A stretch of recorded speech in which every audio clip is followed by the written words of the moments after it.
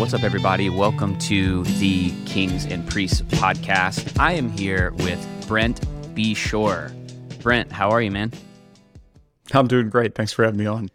So Brent is the CEO and founder of a company called Permanent Capital. I want to get into that in a second. I feel like I've been hitting you up now on Twitter. I came across your Twitter account. I think you do, is it like around Christmas time every year, you do kind of a sort of faith-centric post. And is that right? Did I get that right? Yeah, Is yeah, it Christmas? I do one, typically Christmas and Easter, yeah. Okay. And I came across it, and we had just started this podcast, and I hit you up, and I think I feel like I've been bothering you ever since to get on. So thank you for doing this, man. I'm glad we could finally make it happen. I'm glad to. Thanks for your patience. So firstly, I was going to ask you to kind of talk about your faith for a second, but I was actually just looking at your Twitter account a couple of days ago, and you had an opportunity to have dinner with Warren Buffett a few years back. I did. Can you just give me a quick, that's such a cool experience. So maybe just tell me, how did that come about? What was that like? And what's just one major takeaway that you took away from that time with him? Yeah, it was a great friend of mine, Ted Seides, who invited, he's been friends with Mr. Buffett for a long time, and he invited myself and Patrick O'Shaughnessy to have dinner, and it was Todd Combs and Mr. Buffett, and five of us for 3.5 hours. It was a wonderful experience up in Omaha. And my takeaway is that he's the real deal. He's who he presents himself to be. He's not any different than what you'd see kind of publicly. He's incredibly intelligent, thoughtful, quirky and interesting, and sort of has thoughtful takes on a lot of things. I think we talked about Notre Dame sports for a long time. He seemed to know by far the most of anybody at the table combined about Notre Dame sports, which was a shocking thing to me. I'd never really heard him talk about that before, but incredible depth. And for me personally, the takeaway, I'd never heard him say this before, and it was a result of some questions that I asked him around diligencing companies. And for us and what we do, we're buying partnering with smaller family-owned businesses. So the early days of the Buffett partnership and then Berkshire were more interesting to me than sort of the what's happened the last 20 years. Mm-hmm. Business just gets different as you move up sort of the ranks. So I kept asking him about the early days, Dempster Mill, Sanborn Maps, the early deals that kind of really put him on the map. And I kept pushing him on, so how did you think about this? How did you do this? And ultimately he kind of had a line that ended that part of the conversation, which was price is my due diligence. And I thought it was really profound. And it was something I never heard him say before, but really made a lot of sense that, everything has to be in light of the price you pay. And so if you think about it from a business perspective, especially in our world, how much are we willing to pay and in what terms for a company? It really should, the diligence and how much we're willing to tolerate should be, indicative of sort of the price that we're paying. So the lower the price, the more weird things and maybe concerning things that you can tolerate, and the higher the price, the inverse of that. So I thought that was that's probably the one big takeaway, and that was something that I, again, never heard him say publicly before, and thought it was pretty neat. It's a pretty good comment. Yeah, that's really, what a cool opportunity. So what I really appreciate about you, man, is you are so out there with your faith. And it's honestly been legitimately encouraging and inspiring to me just to see somebody who is as well respected in your business as you are be vocal on kind of the biggest platform you have, which I think is probably Twitter, right? In terms of just people following you. So your Twitter bio says you're a former atheist now following Jesus. So maybe that's a pretty, that's a really cool thing to have in the Twitter bio, that is this is who I am. And you came to faith as an adult. Is that right? Yeah, I did. I came to faith kicking and screaming. If anybody could come to, if I can do it, anybody can. It's the Holy Spirit at work. But yeah, I was, I told my mom I didn't believe in God when I was 9. And I can remember where we were driving because my brother was in the back seat and started crying. He was 6, I think, at the time. And, I kind of went from there. I was just skeptical. I was born with a skeptical heart. And, now learning more about myself, I'm thinking dominant. I struggle maybe with the the feeling and experiential side. And, I always want to read more books. And I think this is a real danger in my walk with God, that I want to learn more about God than be with God. And so, I took that same sort of the gift that God gave me with the thinking, and I applied it skeptically, towards the church, towards faith. I mean, I'm sure I heard the gospel, 100 times when I was a kid and in high school and probably even in college. I can remember where I was when I actually heard the gospel, though, for the first time. Like, I didn't understand what I rejected. Like, I rejected religion. I rejected, a works-based system of salvation. And I'm sure that's not what the church that I was a part of growing up said. I'm sure that's not, it was a me problem. I'm convinced of it.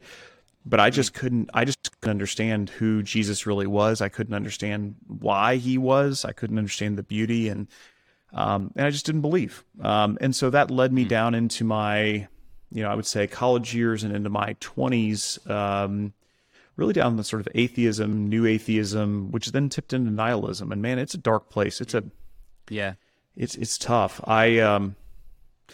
If I was God, I would have treated me so differently than he did. We worship a just unbelievable, loving, kind, gracious, patient God. I would have, the things that I was saying and what was in my heart, I would have punished me by taking everything away. I would have said, Brent, you don't deserve anything, and I'm going to make sure you understand you don't deserve anything, and I'm going to strip it all away from you in maybe a hope that I would realize that I needed God. And instead, God gave me the exact opposite. God gave me everything and more that I ever could have asked for. That was like what my heart was seeking. So he gave me, a reputation that I was craving. I won a bunch of awards, success in business, had a beautiful wife who loved me, had a lot of friends, and I was just empty and hollow. And so it was through the abundance that he gave me that I realized, like, that's not it. I can't believe it's not it. Right. Yeah. And then wow. It was kind of at my most nihilistic that I started being surrounded by people who just thought differently and loved differently. And I kept, wondering, like, what in the world is with these people? And it turns out they were Christians. And met people who were just patient with me and took me to lunch and gave me books and encouraged me and were just so kind and generous to me. And many of those people I'm still in relationship with today, and sort of 10 years later, and it's been a wild adventure. Man, that's really awesome. Was there like I love actually your thought on you were kind of came at God or thought about God more intellectually at the beginning, and there was this moment of basically being with God. You even said that you're more of a thinker. I'm in some ways similar, but I came up in more of a charismatic Pentecostal stream, right? Where we were all feeling. It was all feeling and all presence of God and all that kind of stuff. And in my adult years have come back around to going, oh, wait a minute. Okay, there is this intellectual piece to all of this that the stream of church I came up in was not the most, just not the most supportive. It wasn't they weren't supportive, but it was very much like, don't worry about theology. Just, pray a lot, seek God, be in his presence, and everything's going to be okay, But in all that to say, I've even come back around to having to remind myself, like at 36 years of age, as a pastor, right? Like in LA going, man, yeah, there is this, like, I can't just know about God. I can't just understand theology and try and make sense of all of it. I do. There's just the basics of spending time with the Father. That's such a good perspective. So, okay, I'm trying to figure out what direction I want to go here, because I want something that you said kind of brought up a whole other question for me. Let's first get into permanent equity, because I think that'll inform some of the questions I want to ask you here in a bit. So I was listening to a podcast you were on recently, and you made the statement that you kind of, in fact, I actually wrote down the quote. You basically said, I accidentally bought a business. Is kind of how you got started. So I think oftentimes, at least I know for me, we hear these stories of these founders and investors and people that have seen some success and kind of imagine that they kind of had all the puzzle pieces put together before, like from the time they were 19, they knew exactly what they were going to do, how they were going to do it. It sounds like, and maybe I'm wrong, that you kind of stumbled into doing what you're doing, which is encouraging to me because I've stumbled into pretty much everything I've ever done.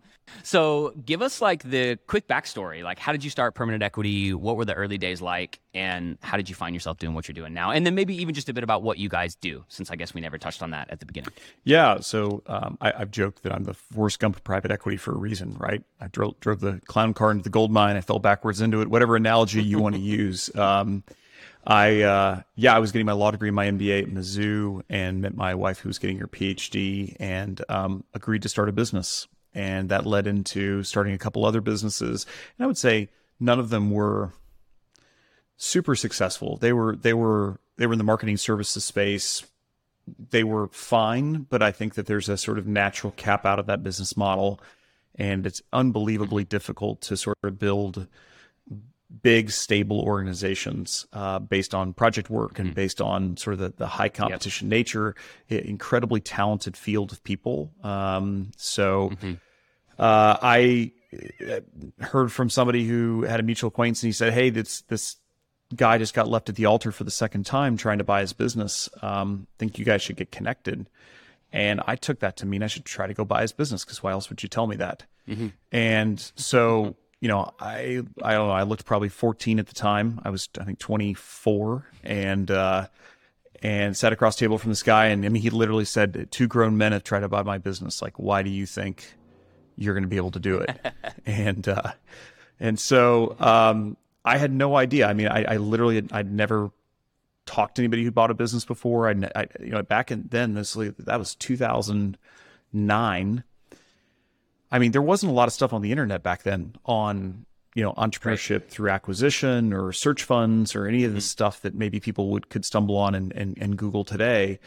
And so I just had to make it up as I went. And the way I looked at it was, our current business was project driven.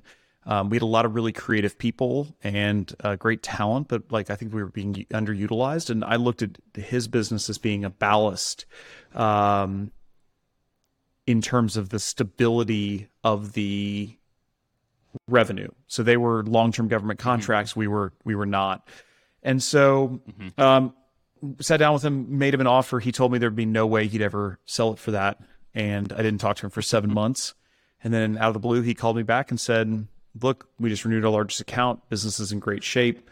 I'll give it to you for the price you asked for, but you got to close all cash 60 days from now.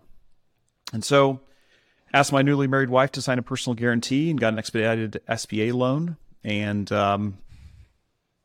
rolled the dice. Just the kind of things you do as a newly married man. Yeah, that's amazing. Yeah, well, and I mean, so I remember the first conversation I had with my local attorney. He's like, I said, hey, have you ever bought a business before? Like, helped somebody buy a business? And he's like, yeah, I've done lots of real estate deals. And I was like, well, I don't think that's the same. I mean, maybe it's the same thing. I mean, probably. And he was like, well, we just need to do diligence. And I was like, okay. And I typed into Google DO diligence, like due diligence. Yes. And then it popped up with DUE diligence. I was like, oh, that must be it. And you start reading about all this stuff. So I mean, I had no idea. In fact, I closed that deal, and a friend of mine from college said, oh, you did a private equity deal. And I said, excuse me? And so I typed in private equity and started researching the private equity model. Had no idea. I mean, my background, my undergrad was in politics. I was an emphasis in poverty studies. So I mean, I had no basis to understand what was going on.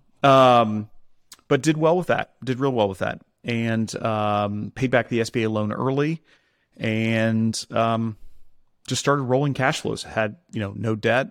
Was living in Columbia, Missouri. Very little expenses, and started looking at how to do more of this. And so I think part of the lack of availability of resources online drove our thinking around, well, look, what if we became known for helping others get into the space and helping demystify lower middle market, micro private equity, whatever analogy, whatever you want to call this sort of segment of the market. And so at that time we were buying businesses that were kind of $500,000 of cash flow to maybe $2 million, $3 million of cash flow. Did 3 more transactions with my own capital. And then we ended up raising $50 million of outside capital in a very unusual structure. We think it was a far more redemptive model of private equity. and then raised $300 million at the end of 2019, right before COVID. So anyway, it's been wild. And that model is, sorry, go ahead. No, you go ahead. Well, I was just going to say that, and that model for you is your investors are investing with you for a very extended period of time, right? So what is that like? What are those terms again? Yeah, well, so maybe we could frame it against traditional private equity. So traditional private equity gets kind of the money for 7 years with a 3 1-year extensions. So from the time that somebody says, yes, I will give you my money till the time you have to return it back is usually a maximum of 10 years. There's some ways to get around it. You can maybe file a couple more extensions mutually agreed upon with the investors. But for the most part, it's a short time horizon. And what that really does is it forces you to make major changes quickly in the business because you got to find things to buy, you got to change them, and you got to resell them all within a fairly short period of time. So the average hold time for most investments in private equity, or I'd say the preferred hold time would be like 2 or 3 years. And so you think about all the things that got to happen to make that happen. It's tough. It's very difficult, and so it creates challenges with long-term relationships. It's impossible to make good long-term decisions, when you have a short time horizon and we have short-term capital. And it forces you typically to also use a lot of debt. So the leverage buyout model is LBO model. If you've ever heard of the book Barbarians at the Gate, it was about KKR, and they were one of the first sort of buyout shops to pioneer this model. And you use a lot of debt. You basically max out leverage on the business. And if the business doesn't do well, then you lay off a bunch of people and cut costs and try to make it work. And even if the business is doing well, you're trying to run as lean as possible. So then you can try to resell it to somebody else within a short period of time. So these businesses once they get sort of traded to private equity, they get retraded 5, 6, 7 times over a 20-year period. And you can imagine with 6, 7 different owners, all with different styles, all with different people in charge, different boards of directors, it creates a very chaotic operating environment that, look, private equity. Yeah, no, you're not able to build any kind of meaningful culture in that environment. Right? It's really tough. I mean, what I always say is, look, the LBL model can produce really good results. It produces great results for investors. It can, look, I'm sure that there are great private equity people out there. I know some of them who have a great heart for people and who want to do really well. The model is just not optimized to do that. And so, what we said was we wanted to create a model that allowed us to treat people as people, not as the means, but as the end. We wanted to create cultures of caring and sort of long-term kindness. We wanted them to take good care of our customers and not take shortcuts, cut corners. And so we have a 30-year money. So our investors give us their money for a minimum of 30 years, which is, functionally permanent capital. We have an ability to renew that additionally beyond that if we want to. But it allows us to buy with no intention of selling the business and take a very long-term view to these organizations. It's crazy. I mean, our investors, a lot of people told us no, that we were idiots. I mean, I think it's the longest dated private equity fund in history. So we were definitely breaking some new ground. And then our fee model is completely different as well. In traditional private equity, it's called 2 and 20. So you get 2% fee on the assets under management, and then you get 20% of the upside after you sort of paid back your investors and maybe gave them an additional small return on top of that, called a hurdle rate. Our investors, they pay no fees, no reimbursements of any kind. If we travel somewhere, it's on us. If we pay lawyers and the deal doesn't go through, it's on us. We shoulder all the costs of the team. There's literally no cash that goes from our investors to us outside of when we invest the capital and we start generating return back to investors in cash, not marking up an asset, not, hey, we think the asset was worth $1 yesterday. We think it's worth $3 today. We don't get any return to us. We don't get any fees on that. It has to be in cash, but once we start returning it, then we share in that cash flow. So it creates a perfect alignment up and down the chain so that everyone can think the same way, which is if there's a good use of cash and we think there's a high return, high probability reinvestment, we'd be stupid not to do it, right? Because we want to delay gratification. We want to invest that for better returns in the future. And if there's not really great opportunities to do that, then we'd be stupid to keep the cash in the business and just grow for growth's sake. So both those things end up being true. Right. And you guys invest in like family-owned businesses, Yeah. right? So maybe just talk about some of what that is like, because I think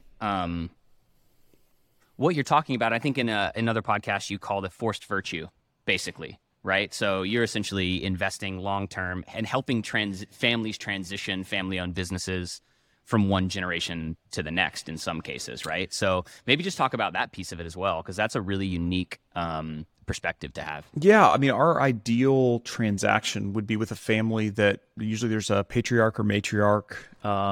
They own the vast majority of the business, maybe even all the business.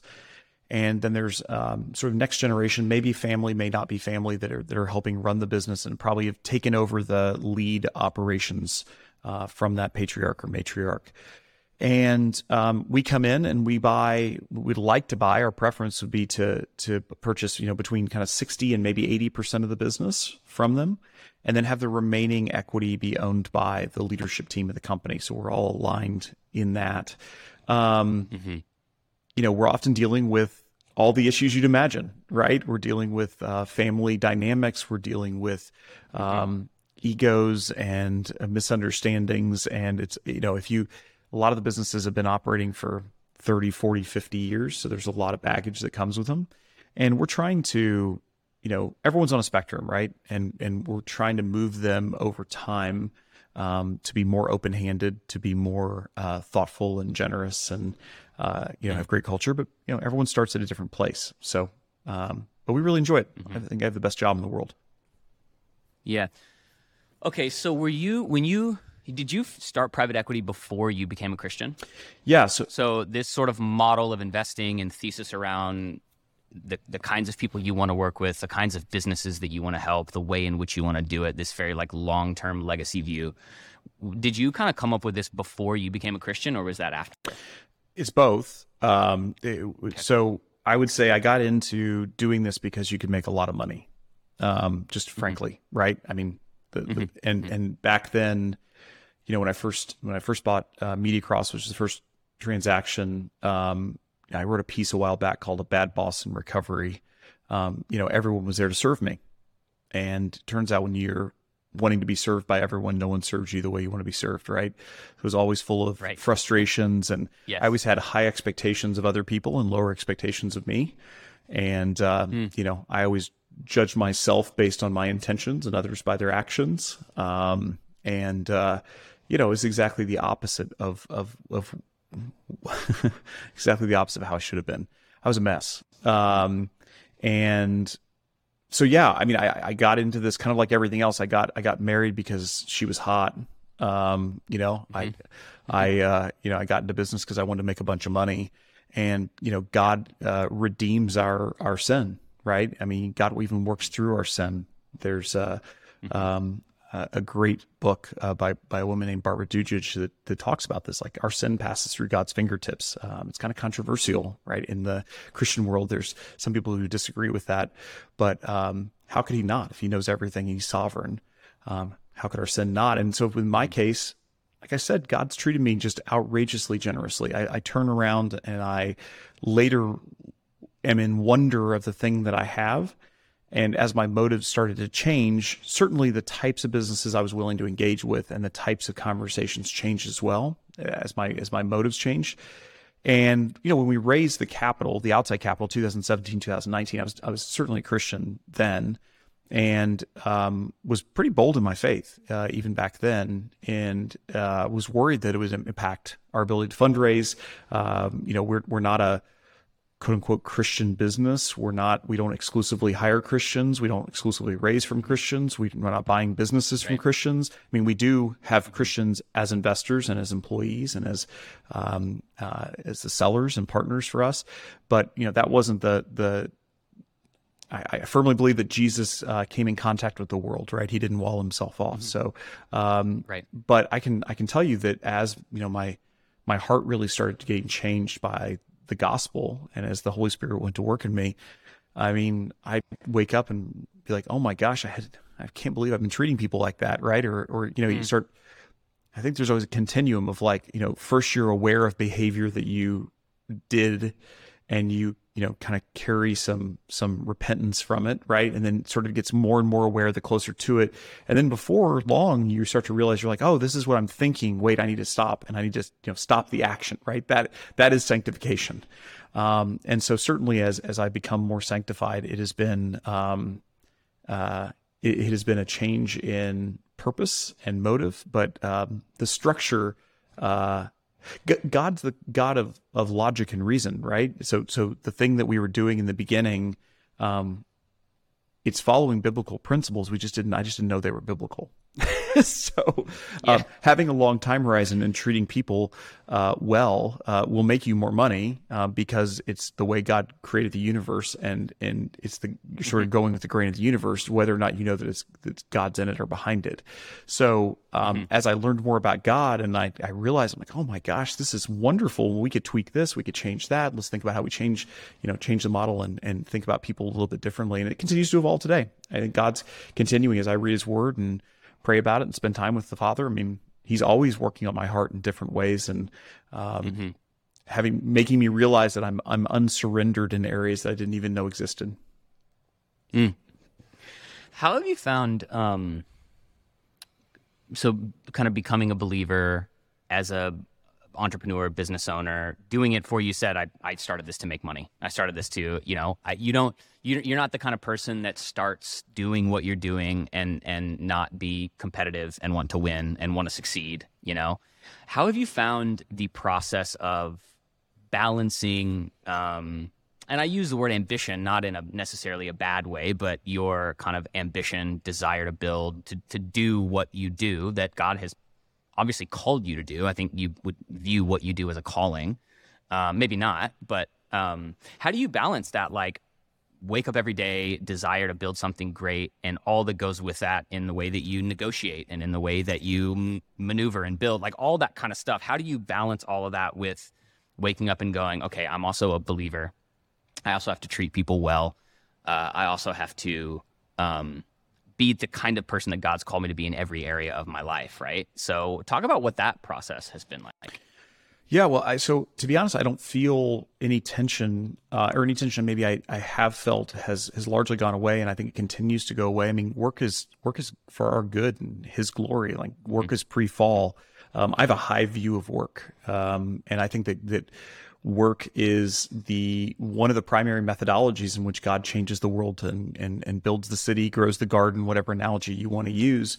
So I mean, when I'm at my best, so let's talk about, the sort of my sanctified self and my flesh, right? When I'm with God, I feel His presence, when I'm in alignment with Him, it's effortless. I mean, I don't have to think like, oh gosh, how do I treat people because I need to treat them well.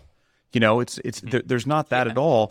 It's when my idols get threatened, or when there's some unsurrendered part of me, my flesh, that gets cut on, that it hurts, right? And so somebody comes into my office and threatens my pride, right? And I'm like, well, how dare you act like I don't know what I'm doing? I'm amazing, And then I'm like, wait, should be a man of no reputation. Why does it matter if somebody thinks I'm an idiot? Because I actually am an idiot in many ways.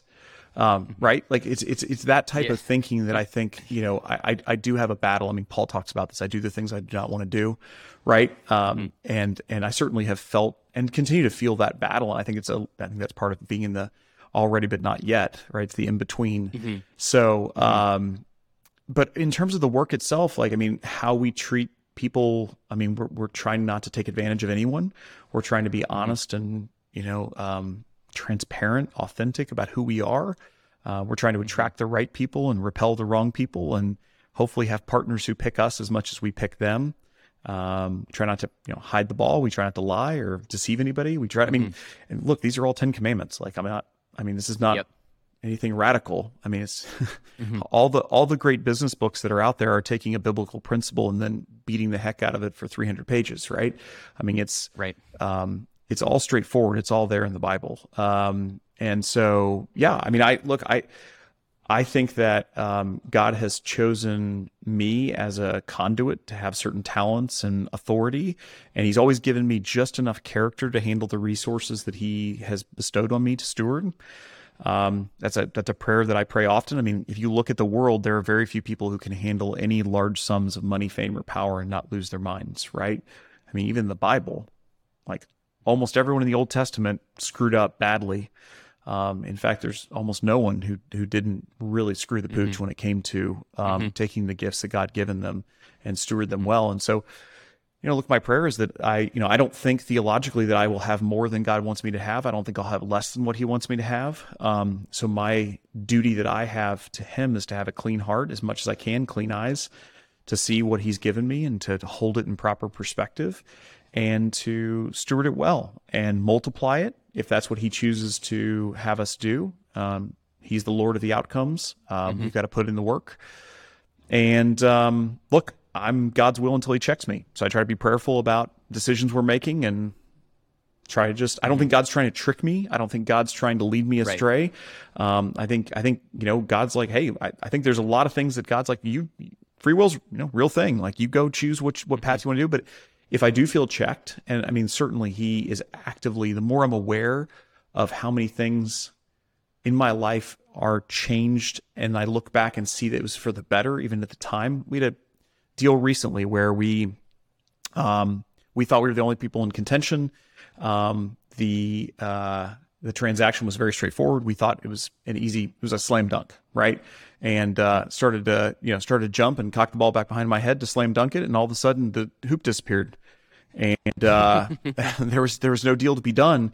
And turns out in the interim, a far better opportunity that we couldn't have taken advantage of came along, that we wouldn't have been able to do if we had done that other thing.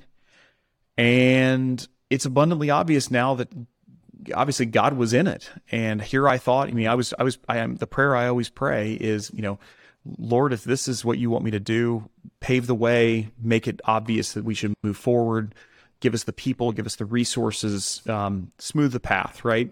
And if this is not the thing, then like slam a door shut in front of us, make it obvious that this is not something we should do. And that's what he did in that situation. I remember being so frustrated. I was dejected. We got the news back and I was like, you gotta be kidding me. Like, how did that happen? It's like, hey, this person came out of nowhere and made an offer that was higher than yours, and we're not even going to give you the chance to counter. We're going to go with the other group. I was blown away.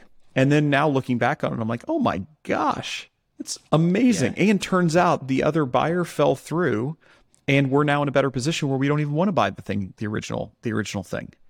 So it's just amazing how God works, and how the people that have, especially about me right now, like I am almost useless now to the organization. We have an incredible team that's come alongside me over the years and really now is out front and leading this thing in ways that they're just far more talented than I am in almost every area that they're operating in. And so, how God has put people into their hearts to uproot their family and move from Washington, D.C. and Miami, Florida. And all around the country, people are moving to Columbia, Missouri to join us. And wow. Look, like, it's just amazing. It's amazing to see how God works. Do you enjoy that part of it, leading a team, building culture, right? Like, there are some people who are entrepreneurs and they love that process, and there are others who maybe don't. I have found that a lot of the Christian entrepreneurs that I've spoke to that have built teams, it's almost like they in some ways just view themselves as the pastor of the organization, and they may not say that directly, but at the end of the day, that's what they do, and they love it. Is that something that you really enjoy? That's a pretty cool thing to be able to do. I think it depends on the season. Where I feel most alive and where I feel God's given me talents is in seeing things that other people don't see and rallying people towards them.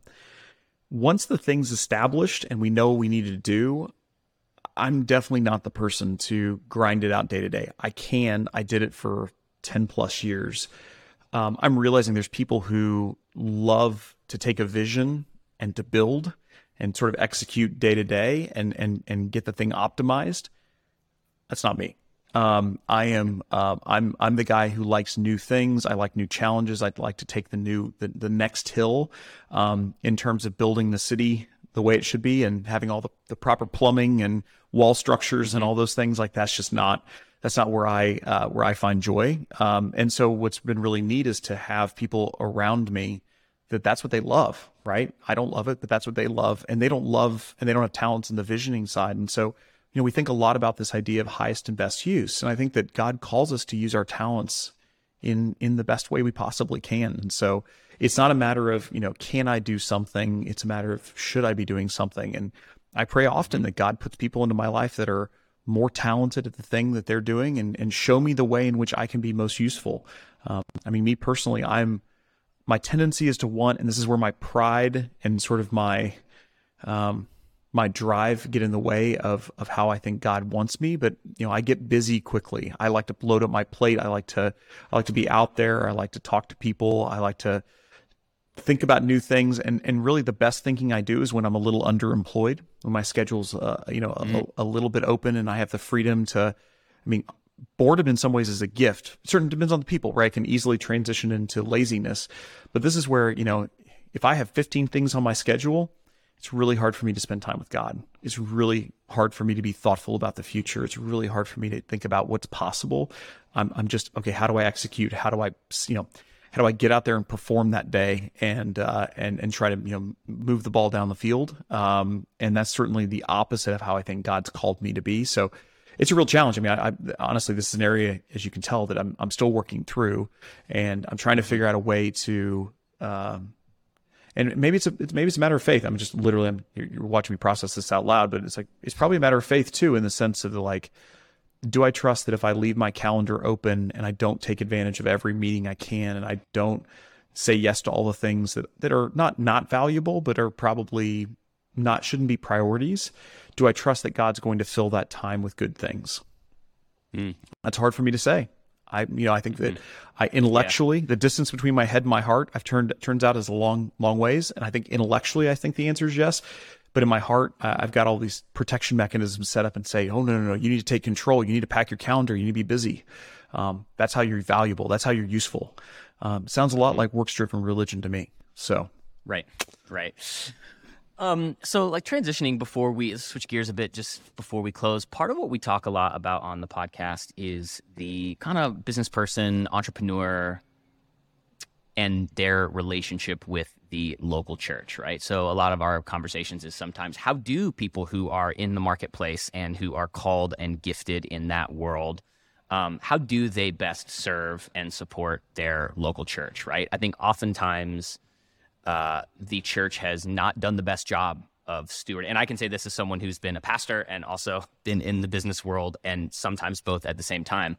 I think oftentimes the church either looks at the business person as, oh, they're the funder of the vision, right? Like they're the person we go to when we got stuff we need done, right? We need capital for something.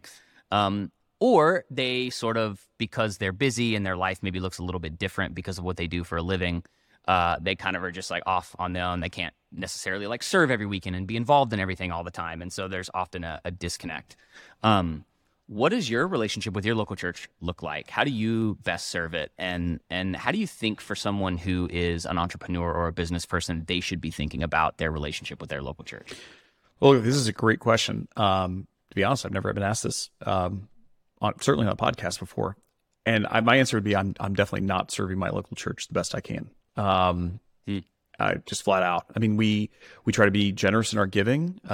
We try to be thoughtful and help with strategy around the church in terms of new initiatives. I try to use my gifts in that way.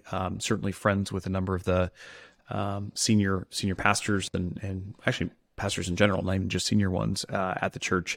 But in terms of, my wife and I, we volunteered for a while in the preschool during, for Sunday school. And it was not life-giving. It was draining for both of us. We have 3 young kids right now, 7, 5, and 3. And we just couldn't, we could. It was just, we ended up walking out of there. It was hard. It was really hard. It was not, we did not feel like we didn't feel like we were making an impact. And we didn't feel like that it was good for us. So we ended up not doing that. And it's been really hard, to be honest, to plug back in. I don't know. We try to pay attention to what opportunities there are, but I think that, honestly, this is an area that both my wife and I and our church are probably not doing a great job in. Yeah. Great answer. Sorry, I didn't mean to. If we can cut that if you want. I didn't mean. Heck no, don't cut it. Stump you there. Okay, put it out there. Okay, perfect. I don't care. Okay, so I guess just last question, and then I promise I'm done. You're talking to someone right now. They're listening. We're in LA, so a lot of our listeners are in, like major metropolitan cities. They got a side hustle that they're trying to turn into a full-time gig. They're always hitting us up with questions about current economic environment. Have things changed? Am I starting to, So I guess generic question to kind of end our time together is, you're talking to a young Christian entrepreneur who wants to start a business, who feels called to start a business. What are some of the most, what's some of the most basic, almost like boring next step advice you could give to somebody who is trying to figure out what exactly it is they want to do as an entrepreneur? Yeah, well, I was going to say it depends. My question would be, what are they optimizing for? That's always the first question I always ask people in that situation. And that can be a difficult situation to answer it, because I think a lot of people haven't thought about what they're really optimizing for. They're like, I'm optimizing for all the things. I want to be paid well, and I want more time with my family, and I want this and I want that. It's like you walk down through the list and it's not clear. I force people to say, hey, you got to rank, prioritize. What are you trying to optimize for? Because that's going to affect how you fund the business, the style of business you start, all those things, how you run it, how you think about scaling it, the risk you're willing to take, all those things. So, somebody who's a 21-year-old with no family, very, very little responsibility is going to show up in their business fundamentally differently than somebody who's, 52 and, has 3 kids in college.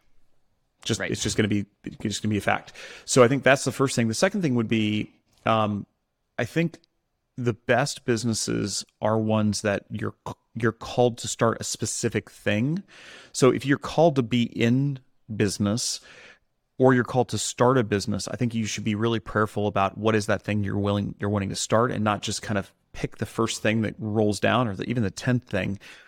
Businesses are so hard to start. It's a miracle. I've had a front row seat to lots of crashes and burns, including with us. We've had a lot of things not work that we've started. And it's just amazing that anything works. So the default is it's not going to work. And it's always going to be hard. Anybody who says it's not hard either hasn't done it or got lucky the first time. It's always hard. And so it's equally hard to start something that could get big as something that's small, right? The first steps look very similar.